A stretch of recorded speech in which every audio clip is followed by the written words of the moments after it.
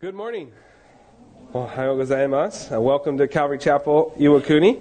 As always, blessed to be here with you all today. It's always great to gather together with the church and sing His praises and spend time in His Word. And it's good to see some faces. Some of you guys were away traveling, and even some familiar faces from Okinawa. Seeing some familiar faces as well. So. Just good to have you guys with us, and excited to see what the Lord has in store for us. I sound a little congested. I did catch a little bit of a cold this week. It's been a bummer. And so I'm praying that I don't have any cough attacks or anything like that in the middle of service. So, and I don't have to blow my nose or any of that kind of stuff. But so you guys can pray for me as well. At this time, we'd like to go ahead and let our elementary children elementary age children to their Sunday school classrooms. They're actually going to be, I was talking to Roy earlier this week, they're going to be learning about God's calling upon the life of Moses today. And so when you pick up your kids, you can ask them some questions about their Bible lesson today and the calling that God had upon the life of Moses. All right.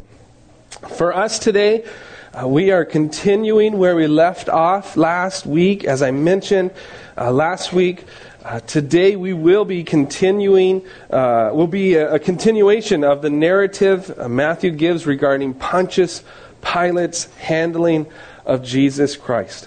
Last week, we began the account of Jesus Christ being brought before Pontius Pilate by the chief priest and the elders, and they had every hope that Pilate would agree with them that Jesus Christ was deserving of death. Okay? And we noted last week how the religious leaders had good reason to believe that Pontius Pilate would act favorably toward their request. For one, we noted that Pilate was a very ruthless and brutal man. Okay? He was noted, we noted last week how history paints the picture of a man that was stubbornly harsh. He was exceedingly wrathful. And he was accused of bribery and violence, spiteful treatment, and constant murders without trials. In addition to his evil character, and quite possibly because of his evil character, his evil nature, Pilate was also being watched from the higher-ups in Rome. Okay? He was placed in Jerusalem to keep the peace and to ensure that there be no more rebellions or insurrections amongst the people. And he needed to keep things calm. And especially during the Jewish festivals when the city of Jerusalem would swell in size.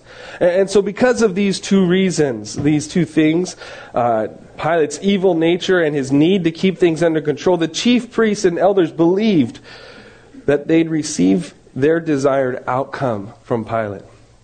If you guys recall, they brought Jesus to Pilate, and they told Pilate that they had found Jesus guilty of turning the people away from their ways and forbidding people to pay taxes, and that he made claim to be a king.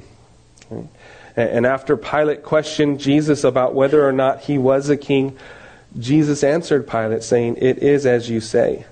But he would not address at all the other accusations that were brought up against him.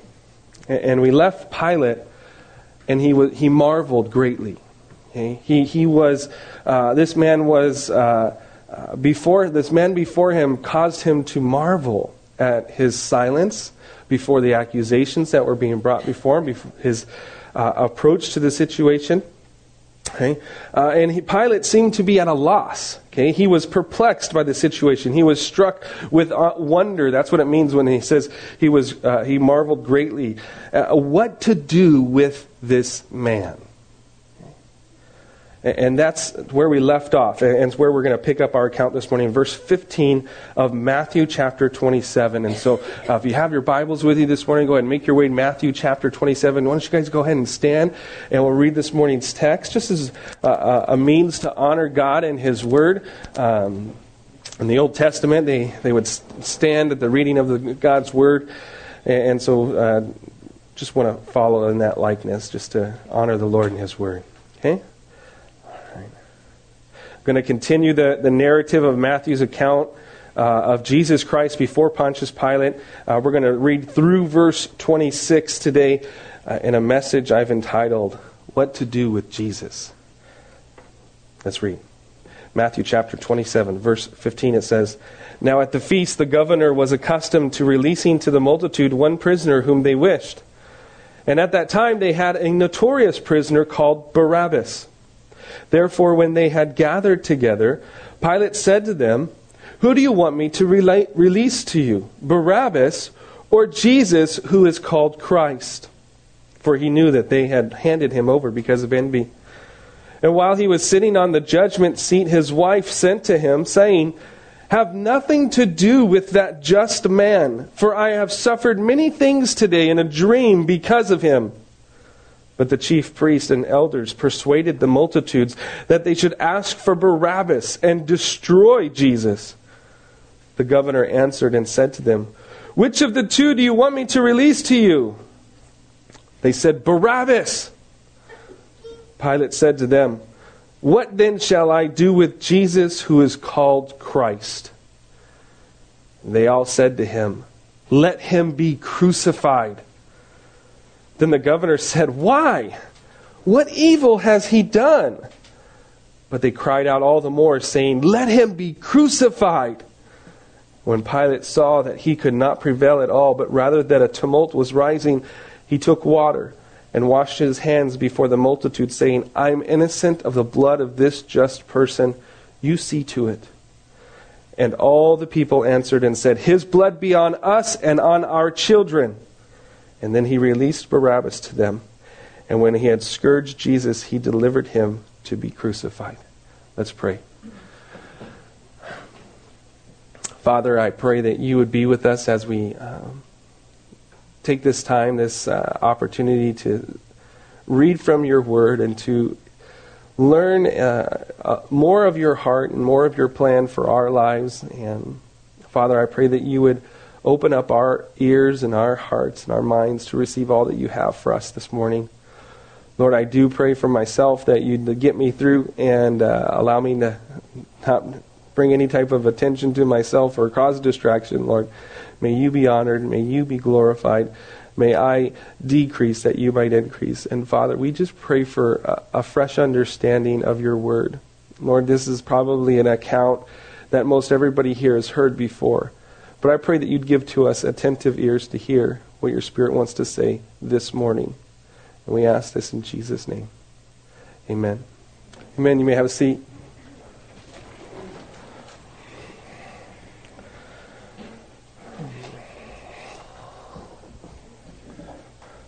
Pontius Pilate is in a difficult place.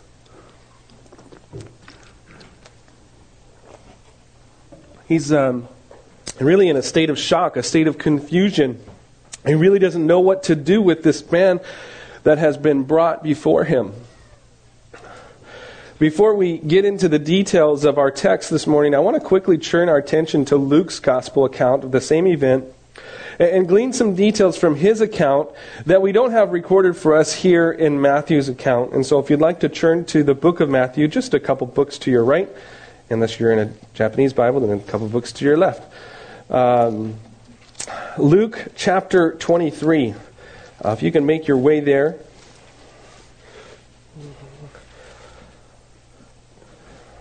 I'm going to read verses 1 through 4. It's going to give us a little bit more details of what's going on regarding this day and what's happening that we don't get in Matthew's account. And so Luke 23, verses 1 through 4, it says, Then the whole multitude of them arose and led him to Pilate, speaking of Jesus. And they began to accuse him, saying, We found this fellow perverting the nation and forbidding to pay taxes to Caesar, saying that he himself is Christ, a king. And then Pilate asked him, saying, Are you the king of the Jews? He answered him and said, It is as you say. And we noted that last week. But this is something interesting we didn't find. Verse 4 says, So Pilate said to the chief priests in the crowd, I find no fault with this man. I find no fault in this man, After listening to the accusations and the testimony of the crowd and having had opportunity to question Jesus himself, Pilate came to a conclusion. That conclusion was this man, although he claimed to be a king, Pilate knew him to be of no sort of threat regarding a potential rebellion or an insurrection of some kind, the thing that he's there to control and make sure doesn't happen. He looked upon Jesus and he knew that this guy's not a problem. Okay? And he found, his conclusion was, I find no fault in this man, according to Luke 23, verse 4. Pilate believed Jesus to be innocent. He found him not guilty of anything deserving of death. And so what now? Well, verse 5 through 7, I want to read in the Gospel of Luke, chapter 23. It says, but they were the more fierce, the crowd, that is, the religious leaders in the crowd, saying, he stirs up the people, teaching throughout all Judea, beginning from Galilee to this place. And when Pilate heard of Galilee, he asked if the man were a Galilean. And as soon as he knew that he belonged to Herod's jurisdiction, he sent him to Herod, who was also in Jerusalem at that time. Pilate believed Jesus to be innocent. He found no fault in him, but the people were growing more violent and fierce. They were growing in strength, and Pilate didn't have an answer for how to handle the situation. That is, until he heard that Jesus was from Galilee. When the chief priests brought up allegations of Jesus' teaching in Galilee, the light went off. Pilate saw a window of opportunity. Pilate thought that he could pass the responsibility on to Herod. Galilee was outside of Pilate's sphere of influence. Okay? It happened to be under the jurisdiction of Herod, who just so happened to be in Jerusalem at that time. And so Pilate thought he could free himself of the responsibility of deciding the future of Jesus by sending him to Herod and letting Herod deal with this angry crowd that was before him. I find this interesting because even though Pilate believed Jesus to be innocent, he was willing to send Jesus off to be tried again, perhaps to even be found guilty of charges. It was of no care to Pilate as long as he didn't have to deal with it himself. He was okay with letting someone else decide on Jesus, and he would just live with whatever they decided. Guilty or innocent, Pilate would just roll with whatever Herod deemed fit. You know, people do that still today with Jesus. They don't want to have to decide themselves on what to do with Jesus, and so they look for an out. They look for a way to free themselves of the responsibility of having to choose one way or the other. I've talked to some Japanese people before, and some Japanese people that I've encountered, they try to do similarly to what Pilate does here when it comes to deciding on what to do with Jesus. They, like Pilate, try to associate Jesus with a certain place that's outside of their world, outside of their jurisdiction, if you will. And they'll say that Jesus is the God of the Westerners. Jesus is the Americans' God. Okay? They try to disassociate themselves from the responsibility of having to make a decision regarding Jesus by simply saying, well, he's a Western God. And, let them decide who he is. It makes no difference to me. And this sort of attitude and mindset isn't limited to just places where Jesus is somewhat foreign. This mindset can be found in us as well.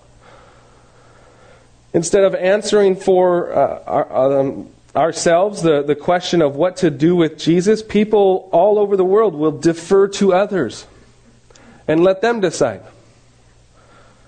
People will defer to grandma or grandpa, or mom or dad or wife or husband. They never bother to make a choice for themselves. They think they can just go along with what others decide and have that be good enough.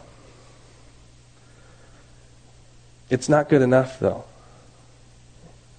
You see, everyone must make this decision themselves. Everyone must answer the question of what to do with Jesus. You can't just go with what other people say, and you need You can't just pass it off to someone else. You need to make the choice yourself. Pilate finds out that his great plan to let Herod decide for him backfires on him, actually. Okay? If you were to continue reading in Luke, you would find that after questioning Jesus to no avail, for Jesus would remain silent before Herod, just as he was silent before Pilate, Herod ended up just sending Jesus back to Pilate. And Pilate's right back in the same spot he was before. The responsibility of deciding what to do with Jesus is right square back upon his shoulders. What are you going to do with this man? And to make matters even worse for Pilate, I believe, there seems to be a growing amount of evidence now that his original conclusion was correct. Okay? Not only does he think Jesus is innocent of any wrongdoing, Herod too found no fault in Jesus in regards to the things that he was being accused of. And we're going to see this reoccurring cycle here today in Pilate. He will try to hand off the responsibility of having to deal with Jesus, and each time more and more evidence is going to build and mount that's going to more evidence to confirm what he already believes in his heart to be true, that Jesus Christ is innocent. Okay? Let's get back to Matthew's account. If you guys want to go back there, Matthew chapter 27, verses 15 through 18. It says, "Now at the feast the governor was accustomed to releasing to the multitude one prisoner whom they wished, and at that time they had a notorious prisoner called Barabbas. Therefore when they had gathered together, Pilate said to them, 'Who do you want me to release to you, Barabbas or Jesus, who is called Christ?' For he knew that they had handed him over because of envy." Pilate, having received Jesus back from Herod, now looks to another possible avenue he can use to once again and once and for all rid himself of the responsibility of deciding what to do with Jesus. Pilate brings up a custom that was part of the day that involved the governor releasing to the multitude a prisoner whom they wished. Instead of doing the right thing, instead of releasing Jesus himself, he thought he could simply compromise. That he could get the Jews to do it for him. He can compromise and say, well, I'm going to do the right thing, but I'm going to do it in a way that makes everybody happy. This custom of releasing a prisoner during the Feast of Passover doesn't have any sort of biblical precedent. You can't go back and find anything in the Old Testament and said, on Passover, you're to release one prisoner. In fact, if you look up, I was looking, and history really doesn't show an origin for this practice as far as this happening during the Passover. And so where the custom originated from, history is unsure.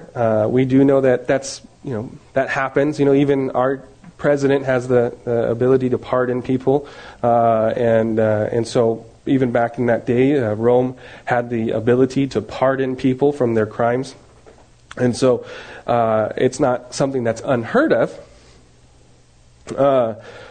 It would seem that based upon the 4 gospel accounts that the custom was a Jewish custom that happened at Passover.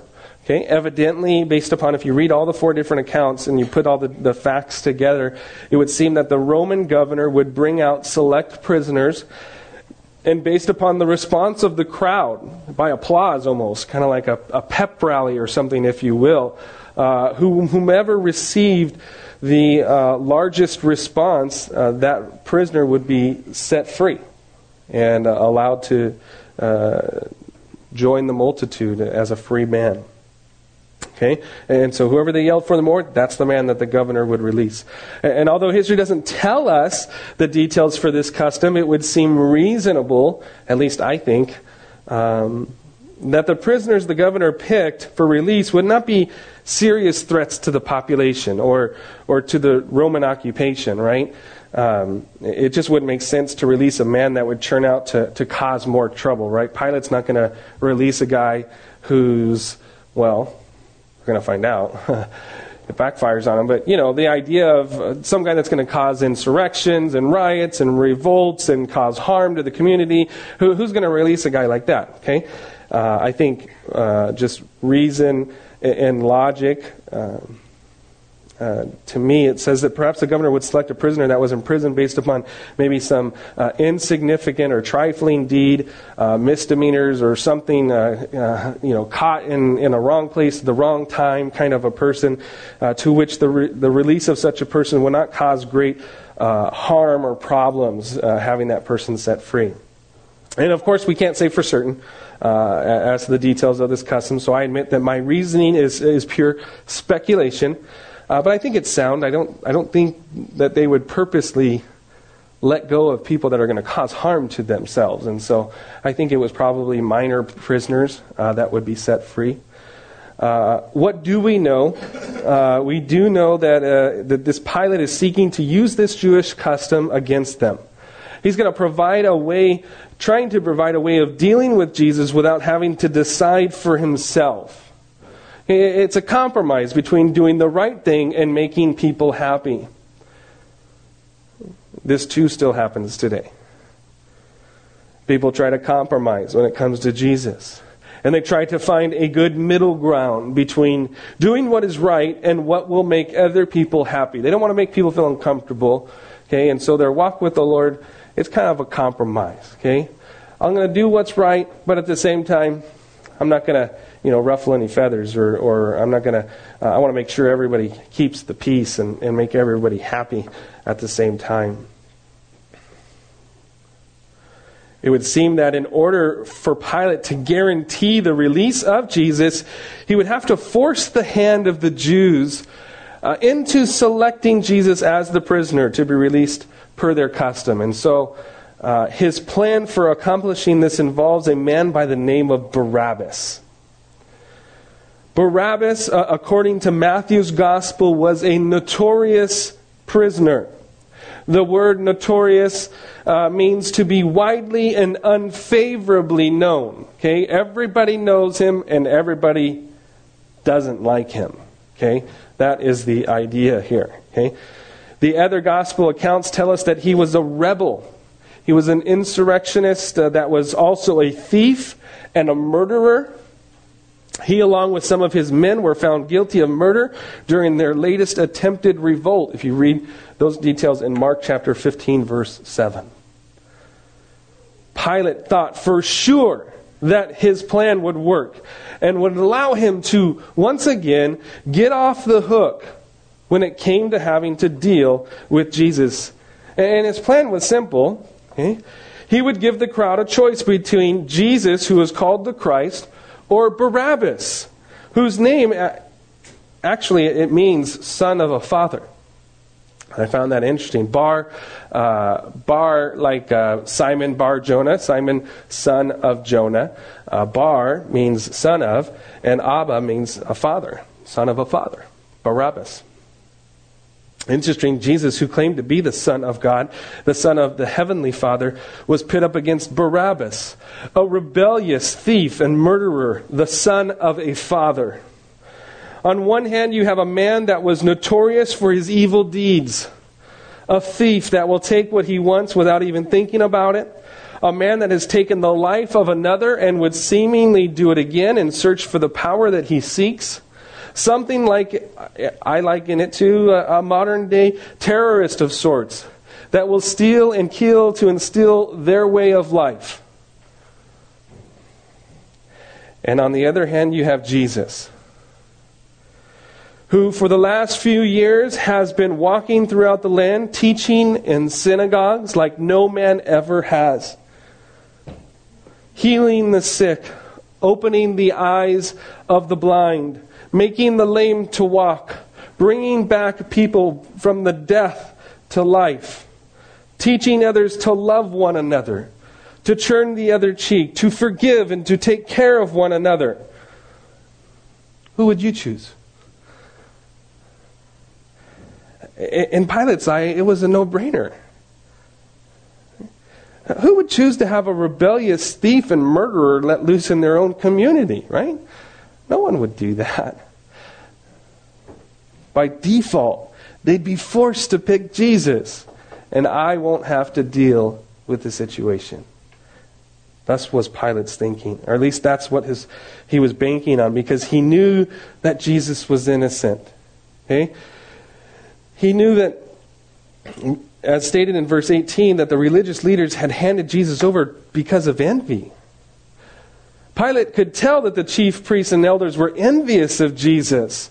The religious leaders didn't like the fact that Jesus was gaining popularity and beginning to sway the masses away from the leaven of the Pharisees and the Sadducees, as Jesus would describe it. They were losing power and influence, and they needed to put an end to all of this talk about Jesus.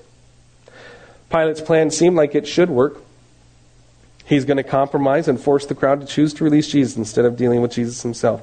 Now, something interesting happens while plotting this idea in verse 19. Let's read. Verse 19, it says, "While he was sitting on the judgment seat, his wife sent to him, saying, 'Have nothing to do with that just man, for I have suffered many things today in a dream because of him.'" Do you remember your dreams? Not everybody remembers their dreams. I think some people are more, I don't know what makes someone more capable of being able to remember their dreams versus someone who's not. For the most part, I don't remember my dreams, although there are some that are very memorable. Certain types of dreams have a greater impact upon us than others. Scary dreams, or nightmares, whatever you want to call them, they seem to stick with you, you know. Especially ones that cause you to wake up in the middle of the night. Have you ever experienced those types of dreams before? The kind that wake you up in the middle of the night and you're sweating and your heart is just beating rapidly. I hate those kind of dreams. Okay? And if you're like me, you've had those, and they're not pleasant dreams. Okay, you get up and you can't go back to sleep, and your mind's racing. You're like, oh my goodness, and it's usually like, then I wake her up and tell her about it. It's they're not enjoyable, right? And they can be scary. I believe that's the type of dream that Pontius Pilate's wife had. Remember that this is still early in the morning when all of this stuff is happening. History tells us Pontius Pilate's wife's name was Claudia Procula, and that she was the granddaughter of Emperor Augustus. And here she presumably wakes up after having a dreadful dream. And she seeks her husband, only to find that his business of being governor has called him out to duty already. And when she inquires for more information, she finds out that the very man that is set before him is the man that was in her dreams. What these dreams exactly were, we can't say. It would be pure speculation to guess or suppose what it was that she saw in these dreams. So I won't even venture to say what it was. Obviously, it was something that she recognized Jesus for who he was, at least as a prisoner before Pontius Pilate. She recognized that. Word comes. The only details that we can gather is just based upon the response. What happened, right? She suffered many things in a dream because of Jesus Christ. I don't think it was a pleasant dream if she's suffering many things, right? Suffered many things, and that it was vivid enough of a dream that it caused her to not only remember it, but to act upon it. Sometimes you might remember a dream and you just kind of think about it in yourself.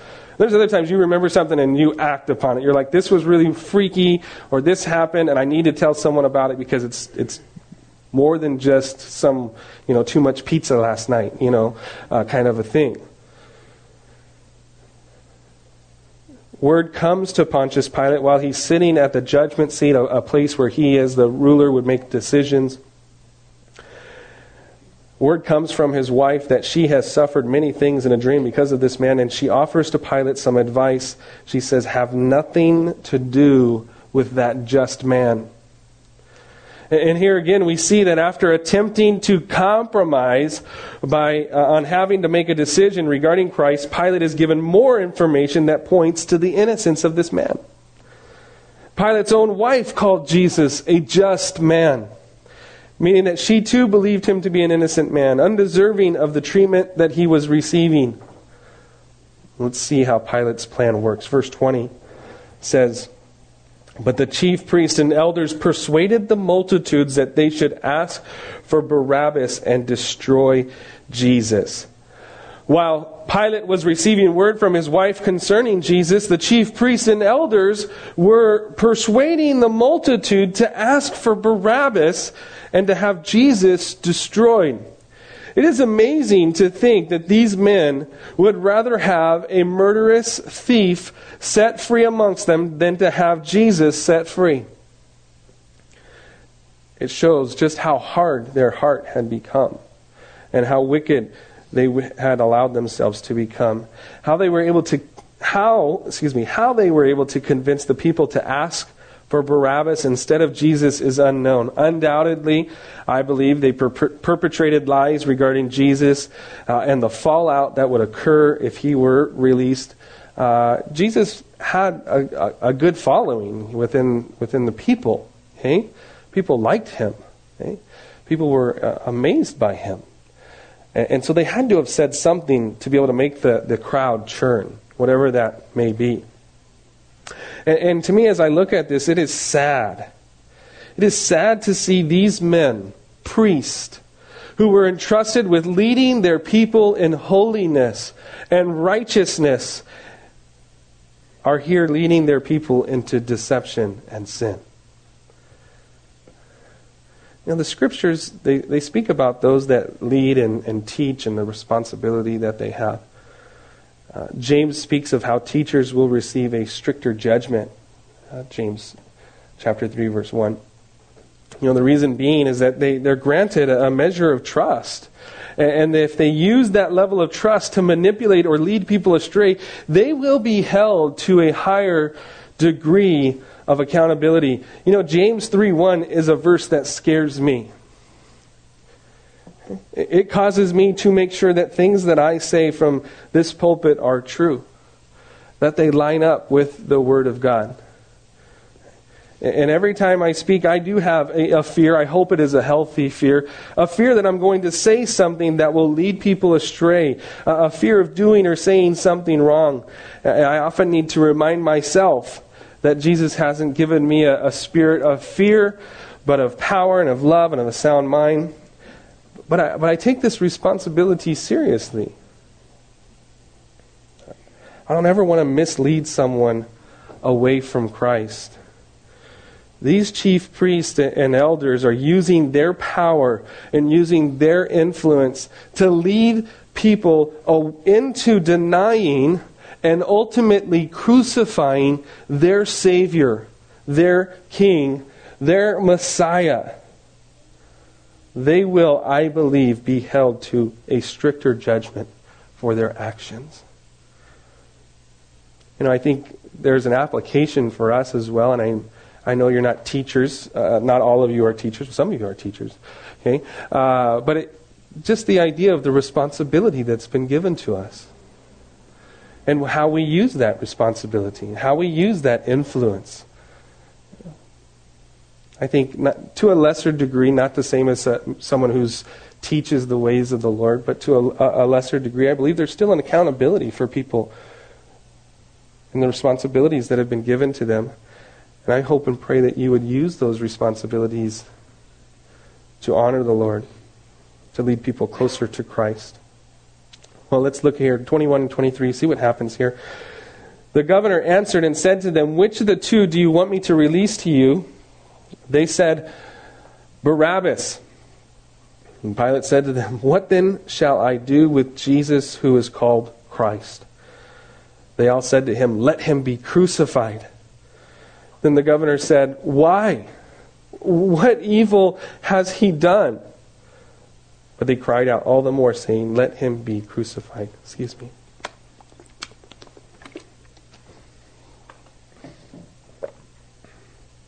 Pilate's plan, it once again backfired. The religious leaders were successful in getting the crowd around them to support their agenda, and instead of asking for their king, they asked for Barabbas. Again, Pilate is bewildered at what to do with Jesus. He first tried to pawn him off on Herod. And when that didn't work, he planned a compromise to get the Jewish crowd to release Jesus as part of their custom. But that too has failed. Now he asked the question of the crowd, "What then shall I do with Jesus who is called Christ?" Pilate knows what he ought to do with Jesus. He ought to release him, because he is an innocent man. But for some reason, Pilate cannot bring himself to do that. The question that Pilate asked of the Jewish crowd that day is a question that we all must answer.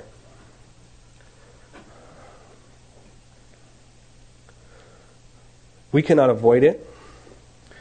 We cannot run from it or ignore it. We cannot let others decide for us. We cannot work out some sort of compromise that will free us from the responsibility of having to answer this question. We all must answer this question individually. What then shall I do with Jesus who is called Christ? What are you going to do with Jesus?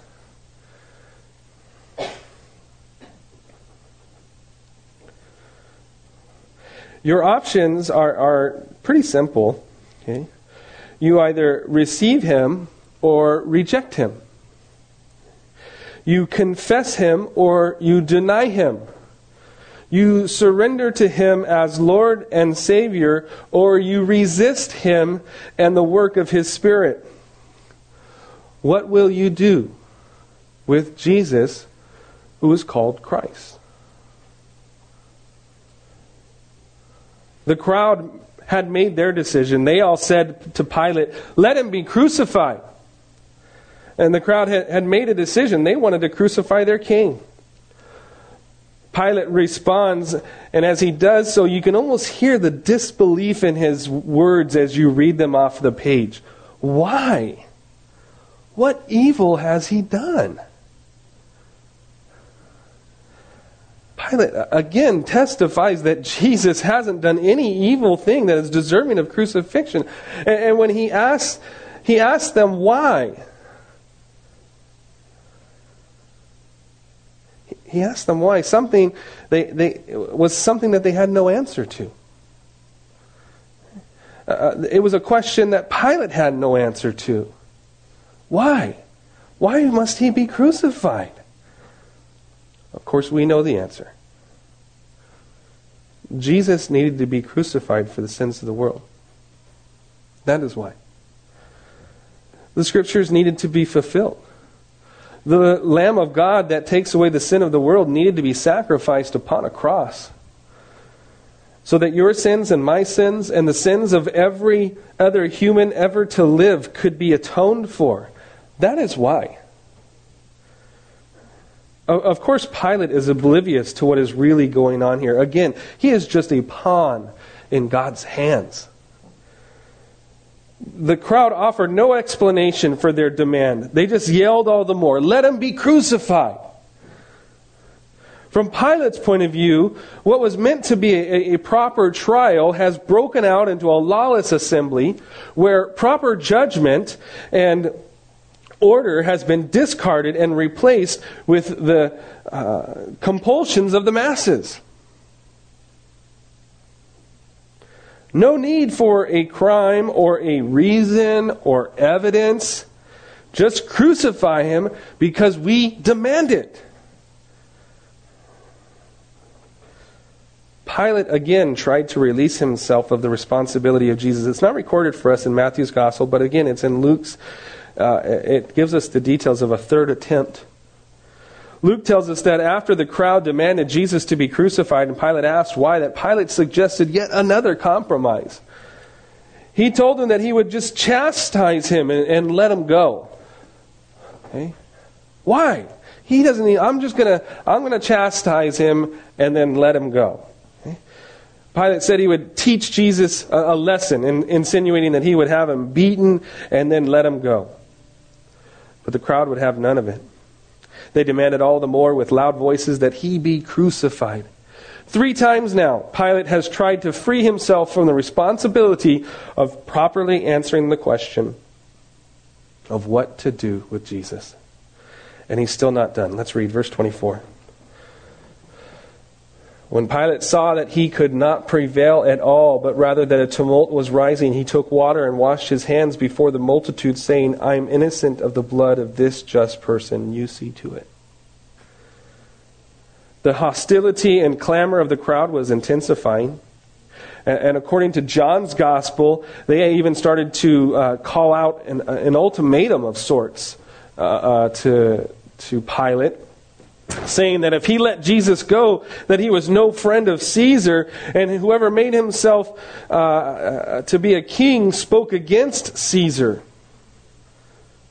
They were basically saying, hey, if you don't do as we say, we're going to send word up to Caesar that you're in support of this man calling himself a king. And Pilate feels like his hands are tied.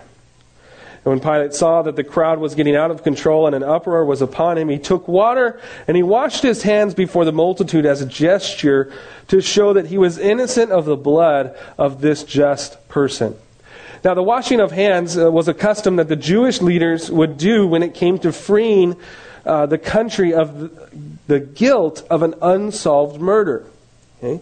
Back in Deuteronomy chapter 21, you can read about it, specifically verses 6 and 7. They give specific instructions to the elders of a city that in the case of an unsolved murder, the elders were to wash their hands and to say, our hands have not shed this blood, nor have our eyes seen it. Okay, there would be a sacrifice there and some running water that they would wash their hands over this sacrifice, symbolizing like, hey, this unsolved murder, we have no idea what happened.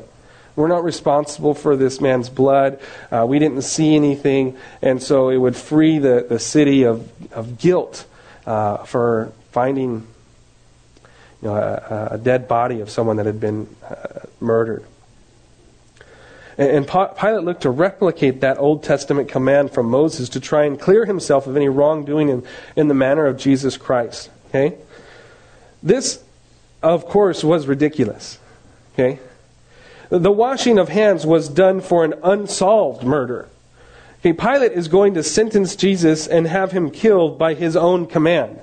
Okay, that's not an unsolved murder. Okay?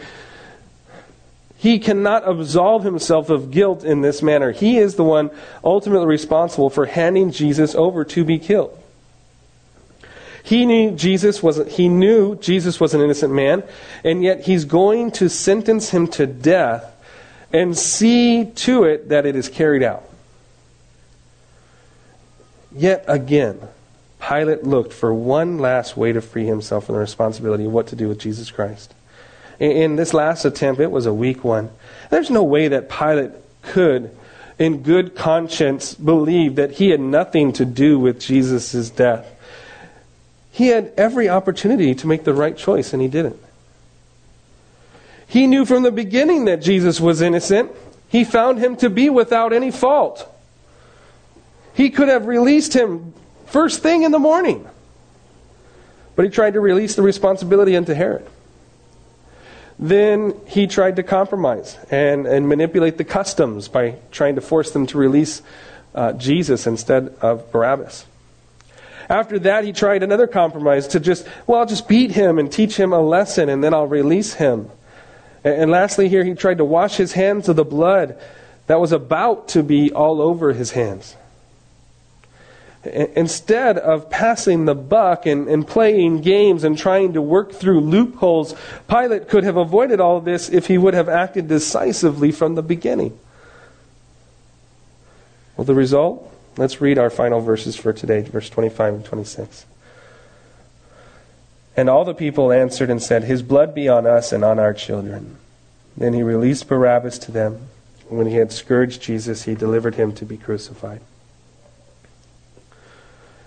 The people there in the crowd foolishly asked for Jesus' blood to be on them and upon their children. signifying that they would take full responsibility of the shed blood of God's Son. But just because they said it doesn't mean that Pilate was absolved of any guilt, right? Just because they're, okay, yeah, that means you're not responsible. No, that's not how it works, okay? It would be some 30 plus years from now, almost 40 years from that time, that they would pay for their rebellion against God and His Son.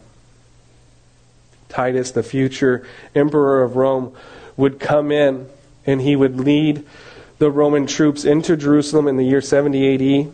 And upon completing the military siege of Jerusalem, interesting, Titus, they went to give him accolades and awards, and he denied them because he wouldn't take any credit for the assault and claimed that the victory did not come through any efforts of his own, but that he had merely served as an instrument of God's wrath. Titus knew that the siege of Jerusalem and how they would be laid waste was him being used as an instrument of God's wrath. Well, Pilate proceeded to release to them Barabbas, and he had Jesus scourged and delivered to be crucified. And we're going to cover the details of regarding the scourging and the crucifixion next week. I'll give you a little bit of a pre-warning. It may be a little PG-13 as we look at the details of what a scourging is and what crucifixion is. But I want to just draw our attention back, just looking at Pilate today. We see here at the end that Pilate gave in to the demands of the people. The pressure of the crowd did him in. The pressure of the crowd caused him to go against his own conscience. He knew this man was innocent. Herod knew that this man was innocent. His wife knew that this man was innocent. And yet Pilate still caved to the pressure of the crowd. And this, of course, still happens today. People cave to peer pressure, the pressure to fit in, and they will act against their very own conscience, knowing that what they are doing is wrong. Pilate did his best to try and separate himself from any responsibility when it came to Jesus. But no matter what he did, the matter would always come back to him. He needed to make a choice in the matter. He needed to decide for himself what he was going to do with Jesus. Ultimately, he chose poorly. Choosing to go against his own conscience, what he knew to be true, to give in to the demands of the crowd. You know, we too must all decide for ourselves what we will do with Jesus. In fact, this question is a question that we all have answered already. Do you realize that? You've already answered this question of what you will do with Jesus.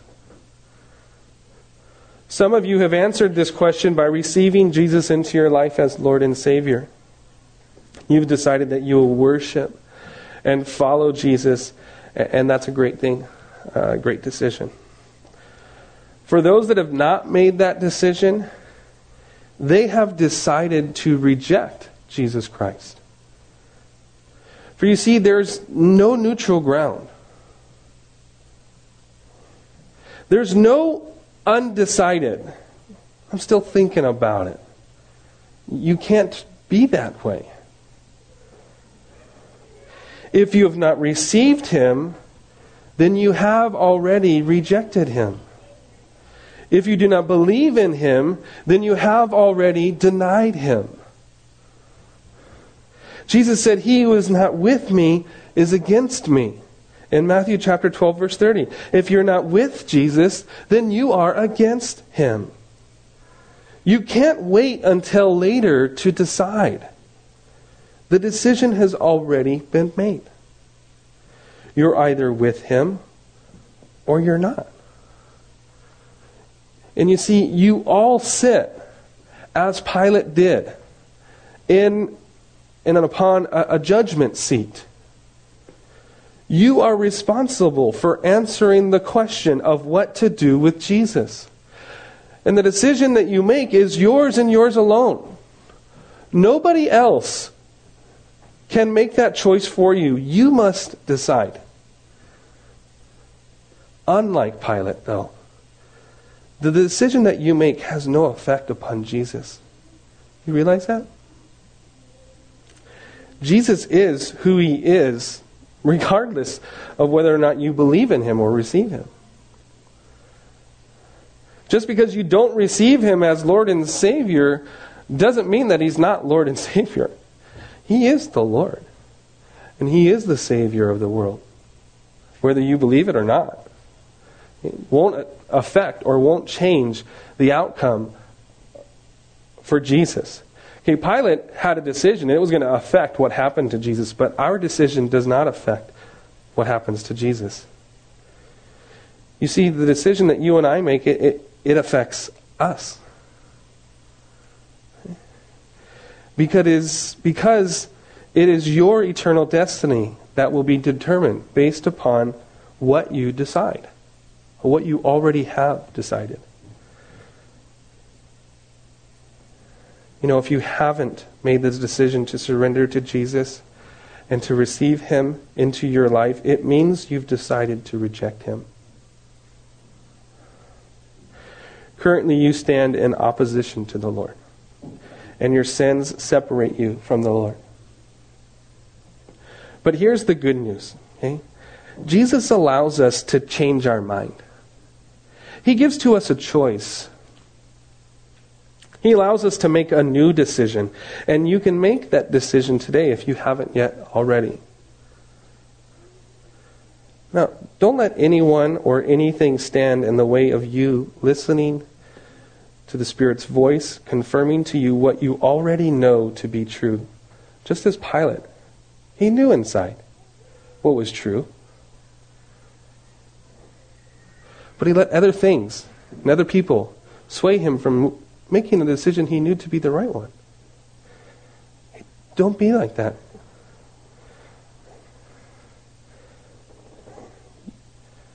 I believe that the Spirit of the Lord, if you have not made that choice, is testifying to you right now. Testifying to you and telling you and confirming to you what you already know to be true, that Jesus loves you. That he willingly laid down his life for you to pay the penalty for your sin. That you might have the blessing of having a right standing with God. And don't be like Pilate and think that you can pass the buck on to someone else or find some other way to excuse yourself from the responsibility of deciding for yourself what you will do with Jesus. Let me pray. Father, I do pray, and I ask, Spirit, Lord, if you are moving in the heart of anyone here that is not yet decided to receive you as Lord and Savior, Father, that they would respond, that they would decide. Right now they are standing in opposition against you. They have decided to deny you, to reject you.